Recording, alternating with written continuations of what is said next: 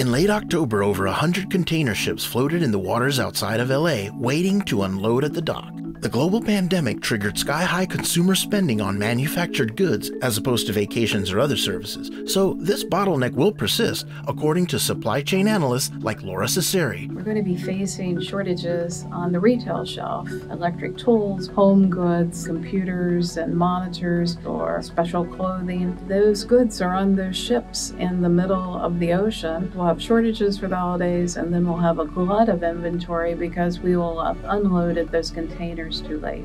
Let's follow a single container. How about that one over there? Yeah, on its epic journey along the supply chain to find out where exactly things are breaking down.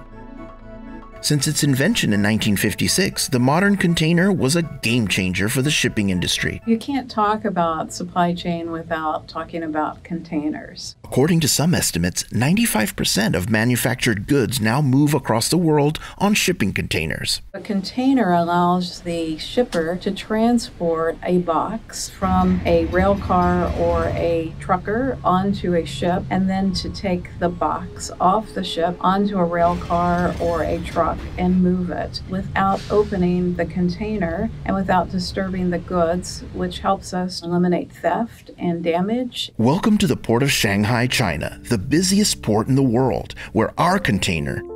No, the one on the right. Yes, that's the one. Good old C18327777251 is one of over 30 million 20-foot containers moved through this port annually. Our container is loaded onto a truck and travels to a manufacturing center in Guangzhou, China, to be loaded up by a forklift with 3,500 pairs of shoes, part of a big order for Walmart in the United States. The containers are loaded at a manufacturing site and then they're sealed, which basically says that it has been prepared for shipping. With its passage to Long Beach, California booked, our container is sent back to the port of Shanghai, where it is moved to the dock and onto its designated ship.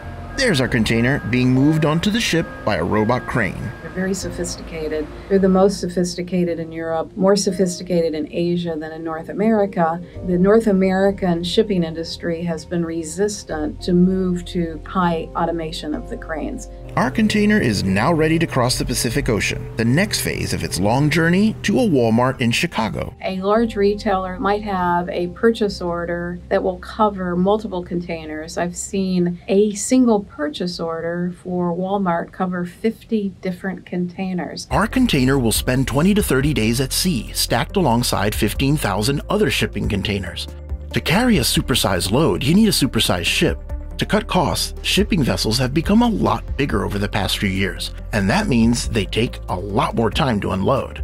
Many smaller ports can't handle these big boys, putting pressure on large ports like LA that are already struggling to handle the spike in demand caused by pandemic consumer spending patterns, which are centered on imported goods. When you have this much volume, you have a black hole in the supply chain and you don't know necessarily what's on each container. And the issue is that containers don't have authoritative identifiers. So while you'll go to the grocery store and you'll buy a pack of gum and scan it, it has a unique identifier. A container will have a number, but you've got to see the number, and it's hard to see the number on the ship. Also, the numbers may not be intact. After a month at sea, our shipping container comes within view of the Port of Long Beach. Together with LA, these sister ports handle 40% of America's inbound sea freight. And traffic is way up because consumers, still rattled by the pandemic, keep spending their money on manufactured goods. The satellite image for the ports in Southern California show upwards of 100 container ships at sea. Most of them are waiting 10, 15, 20 days, and they're just sitting out, waiting their queue, waiting to be called. If the ocean container carrying ships are not given a spot on the dock, they just sit and wait. And one of the issues is sometimes they can experience weather. And when weather happens, some of the containers fall off the ships and they fall into the ocean. 1 to 5% of containers will actually fall into the ocean. The containers that fall off the ships will basically bob in the ocean. Sometimes, the goods will get wet and sometimes they won't. More than 3,000 containers went overboard in 2021.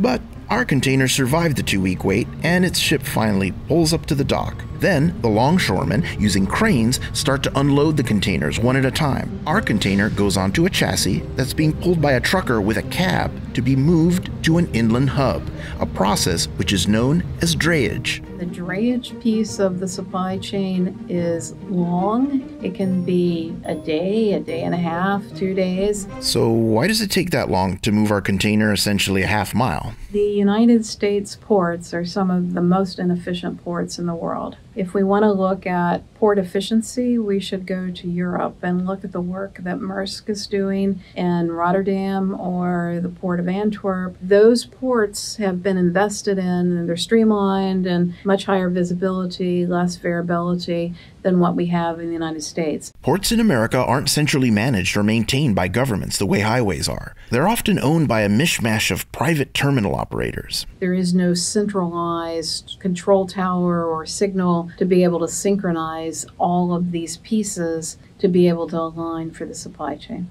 Lack of centralized coordination at the port is really obvious when it comes to trucking. There are over 100,000 chassis in Long Beach and LA alone. Many of those chassis are not functional, and they're not enough, and the lack of really good facilities for the truckers to get to the chassis and get to the docks. We don't have good synchronization of the truck drivers to the docks. The drayage trucker carrying our container has a very small cab designed for quick turns in the tight spaces at ports.